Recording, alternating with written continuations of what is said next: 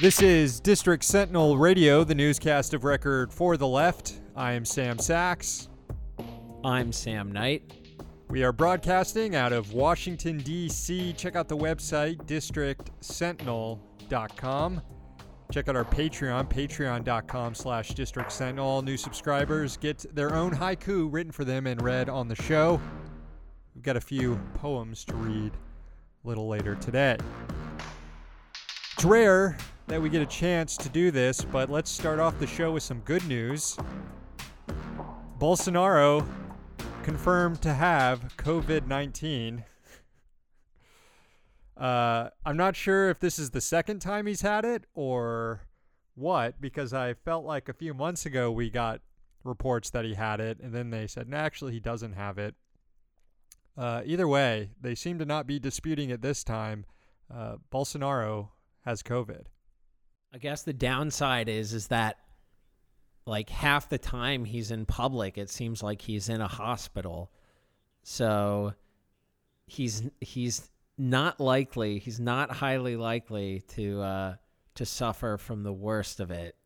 I mean, we've been through this with Boris Johnson too, and I urge you all, keep your hopes modest.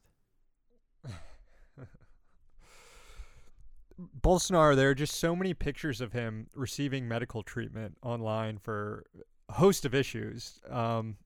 He's been stabbed. He got mysteriously ill a few months ago when we thought he had COVID, but apparently didn't. Man just keeps on ticking, though, I guess. It's got like the Dick Cheney syndrome, where if you're evil enough, you just can't die. Henry Kissinger. Yeah. All right, let's get to it. It's Tuesday, July 7th, 2020. Here's the news. We're taking a deep dive into one story today. On Monday, the Small Business Administration released the first batch of official data on which companies received bailouts under the Payroll Protection Program, the PPP. That was the program that was created by the CARES Act, passed in March. The idea was to get funding into the hands of businesses affected by the COVID-19 shutdown so that they could ride out the hardship and keep people on their payroll. The handout came in the form of low-interest loans that would be completely forgiven if companies don't lay anybody off. Well, Monday's data dump shows all the companies that received more than $150,000 through PPP. And let's just say we learned quite a few things from this release. First, let's examine the claim that the PPP saved jobs. The Trump administration claims that the PPP saved 51 million jobs. And yet, according to the Small Business Administration data, nearly 49,000 companies that received PPP loans admitted on their application that they plan to save 0 jobs. They're taking a PPP loan, but they're not going to save jobs. So a lot of wealthy business owners basically received a massive low-interest loan to do nothing. Another 40,000 companies, so we're looking at, about 90,000 companies here, just left that part of the application blank, saying they don't plan, at least they're not specifying if or how they plan to save any jobs, yet they still got a loan. The data also shows that 10 companies received between $5 and $10 million loans, promising to save just one job. Give me $5 million so I can save one job. So that's probably like a hedge fund manager talking about their secretary, or just a hedge fund manager considering himself, the hedge fund manager, a job worth saving. Give me $10 million so that I can keep being a hedge fund manager. On top of all that, companies have returned more than $30 billion in PPP loans after receiving the loans when they shouldn't have. Some of that returned money came from already well-capitalized public companies. The bulk of it, though, likely came from private companies who have so far not had to disclose loans they received, like public companies are required to. We've seen 15 straight weeks of over 1 million people filing unemployment claims since the CARES Act was passed, And today, with infection rates soaring around the country, not just in New York, like the situation in March, the economy is in an even more precarious position right now. States are abandoning their reopening plans. Businesses will stay closed indefinitely. PPP anticipated the lockdown would last a few months, that it would be a stopgap measure to bridge companies until this is over. Well, it's looking like this won't end anytime soon, meaning the companies that did need a loan and got a loan are now just saddled with debt with no chance of reopening to pay it back. And I haven't even mentioned yet the billions of dollars that could have gone into workers' hands in the form of direct payments that instead went to banks in the form of fees to manage the PPP loan program. Banks took a cut as much as 10% off each loan they dished out, even though the banks didn't have any risk. They weren't loaning out their own money, they were loaning out public money. And still, JP Morgan Chase collected $864 million just off administering PPP loans. Bank of America, $755 million administering loans.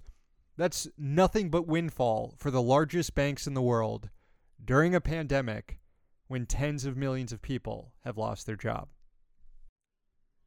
Well, unsurprisingly, the SBA disclosures show that well-connected rich people are getting money. New York billionaire Joe Farrell received $1 million for his business, luxury property development in the Hamptons. According to NBC News, Farrell made double this amount at the start of the pandemic by renting his beachfront home for 6 months to a Manhattan family trying to escape coronavirus New York, so he's definitely not short of capital. Coincidentally, Farrell has thrown fundraising parties for President Trump. Then you have members of the president's cabinet with PPP money, starting with Secretary of Agriculture Sonny Perdue. A trucking company co-founded by Perdue got up to $350,000. Perdue divested from the firm in 2017 when confirmed by the Senate. But the general manager is currently his daughter-in-law, Jess Perdue. When Perdue divested in 2017, he made more than $598,000 that year in ownership income. Also making an appearance in the SBA files, Betsy DeVos. As the Washington Post noted, she has a stake in Renaissance Acquisition Company, LLC, the parent company of a nonprofit service provider. It received at least $6 million from the PPP. Meanwhile, Elaine Chao's family business, Foremost Maritime, got a loan worth up to $1 million. This, of course, benefits Senate Majority Leader Mitch McConnell, Chao's husband, which also brings us to other lawmakers. That's right. One less talked about component of the PPP, which passed unanimously, is that it exempted lawmakers from the typical ethics rules around programs like this. The legislation contained a blanket waiver allowing members of Congress and their spouses to receive PPP funding without the requisite conflicts of interest review. And boy, did the members feast on the program. Oklahoma Republican Representative Kevin Hern is the owner of KTAC Corporation, which operates several fast food franchises. While crafting the PPP, Hern actually wrote a letter to Senate leaders calling for more funding to be available to franchise owners like himself. Hern's KTAC Corporation ended up receiving a PPP loan worth between $1 and $2 million. We've also got Republican Mike Kelly from Pennsylvania. He got 3 separate PPP loans totaling between $500,000 and $1 million to help support his 3 car dealerships. Other representatives who received PPP funding for companies they own or are associated with include Republicans Mark Wayne Mullen from Oklahoma, Rick Allen from Georgia, Roger Williams from Texas, who also happens to be one of the wealthiest members of Congress, and Vicky Hartzler from Missouri. Democrats Susie Lee from Nevada and Debbie Murkowski Powell from Florida also benefited from PPP loans. And finally, the House head honcho herself, Nancy Pelosi, got some PPP money. A firm in which Pelosi and her husband have a stake in, EDI Associates, received between $350,000 and $1 million from the PPP. Pelosi's office claims her husband and herself, she, was unaware that the company even applied for the loan. Because of the rules on nonprofits passed by Congress, all sorts of ghoulish lobbying firms and interest groups got PPP money. The Ayn Rand Institute got up to $1 million from the government, presumably so they can keep churning out content saying that poor people dying is better than government welfare programs. The Bipartisan Policy Center got up to $2 million, probably to put out white papers on why the government needs to cut Social Security. Freedom House also received up to $2 million, presumably to put out more literature saying why last year's coup in Bolivia was actually good. The Center for Immigration Studies got up to $1 million to churn out xenophobic filth. Americans for Tax Reform Foundation got up to $350,000. This one rules because ATR was started by Grover Norquist, a small government guy who famously said he wanted government so small he could drown it in a bathtub, not before getting a $350,000 low-interest forgivable loan first, evidently. In related news, right-wing media got bailed out too. The Washington Times got at least $1 million. The Daily Caller received up to $1 million too. The Daily Caller News Foundation received up to $350,000. The American Conservatives' parent company got up to $350,000 as well. Liberal outlets got money too. The American Prospect got up to $350,000. Media Matters got up to $2 million. And you know what? Why? This all could have just gone to better use if it went toward cutting everyone a $2,000 check every month rather than this fucking convoluted bullshit, which gives people like fucking Grover Norquist and the Bipartisan Policy Center and the Ayn Rand Institute, it gives them a break so they don't have to fret over whether or not their rich donors still want them around during a pandemic recession economy. They can just go. They can go and get welfare like everyone else. You know. But I saw Chris, why is this happening? Hayes online yesterday saying we shouldn't shame companies that receive PPP. The program did its job keeping people on the payroll. It's like, well, actually, it didn't do that good of a job keeping people on the payroll, clearly, given the unemployment crisis we're dealing with. And there were so many other ways to ensure that people's livelihoods aren't destroyed during this pandemic than just funneling money through banks to business owners to then hopefully have that money trickle down to workers. As you said, and give people in an direct economy, payments.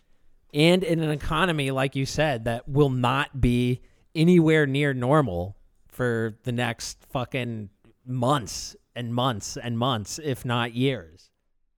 Yeah, the PPP hinged on people getting back to work eventually so that these businesses would get money to then be able to pay off loans that they received through the program. So it was flawed from the get-go as a program to not just help the economy, but also stop the pandemic. If we really wanted to stop the pandemic, because clearly the PPP didn't do that, we're in a worse spot than we were before the program was created, you would have paid people to just stay home. You would have canceled utility payments, rent payments, mortgage payments.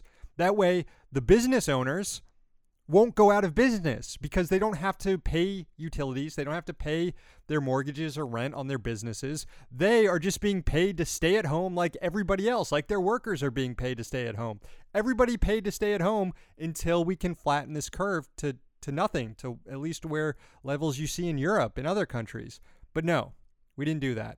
And, as I keep saying, we're worse off now than we were in March. One last note. We need some comprehensive wartime style rationing and a comprehensive universal welfare system. And right now we are fast approaching half of the total deaths suffered by the United States in World War II. So, Yeah, and we're on track to pass it. I know. I guess that doesn't count to our politicians because it's a lot of it is older people dying, and not troops. Even though these older people may have once been troops. One last note on the PPP. Turns out billionaire music mogul, fashion designer Kanye West also got money from the program. California-based Yeezy LLC received between $2 and $5 million, claiming to save 160 jobs. Remembering that time that Kanye's wife, Kim Kardashian, also ridiculously rich, tweeted about the 14 extremely expensive and rare Frisian horses that the family owns. So I'm glad that I was able to contribute to the public treasury to help this billionaire family in need during the pandemic. All right, that music means the newscast is winding down and it's time to read some poetry for our new subscribers on Patreon. Patreon.com/District Sentinel. This first haiku goes out to Ty. Seeing shapes in clouds. Look, there's a dog. Look, a boat. Look, Epstein's egg dick. Thank you, Ty. This is for Andrew. Give us some money. The Sentinel deserves cash. Fuck the PPP. Won't argue with that. And Andrew did give us some money, so thank you for that, Andrew. Finally, this is for Timothy. Fan season is here. Weather's hot, so crank them up. Fans on full blast, folks. Thank you, Timothy. Fully agree there. It is 100% fan season. So make sure they're dusted and swirling right. That's right. My fans are swirling good over here. Thanks to all the new subscribers. Patreon.com/District Sentinel. That's the show. Remember, we've got a brand new Means Morning News coming out on Thursday. Back Friday with the garbage can. We're here in D.C., so you don't have to be.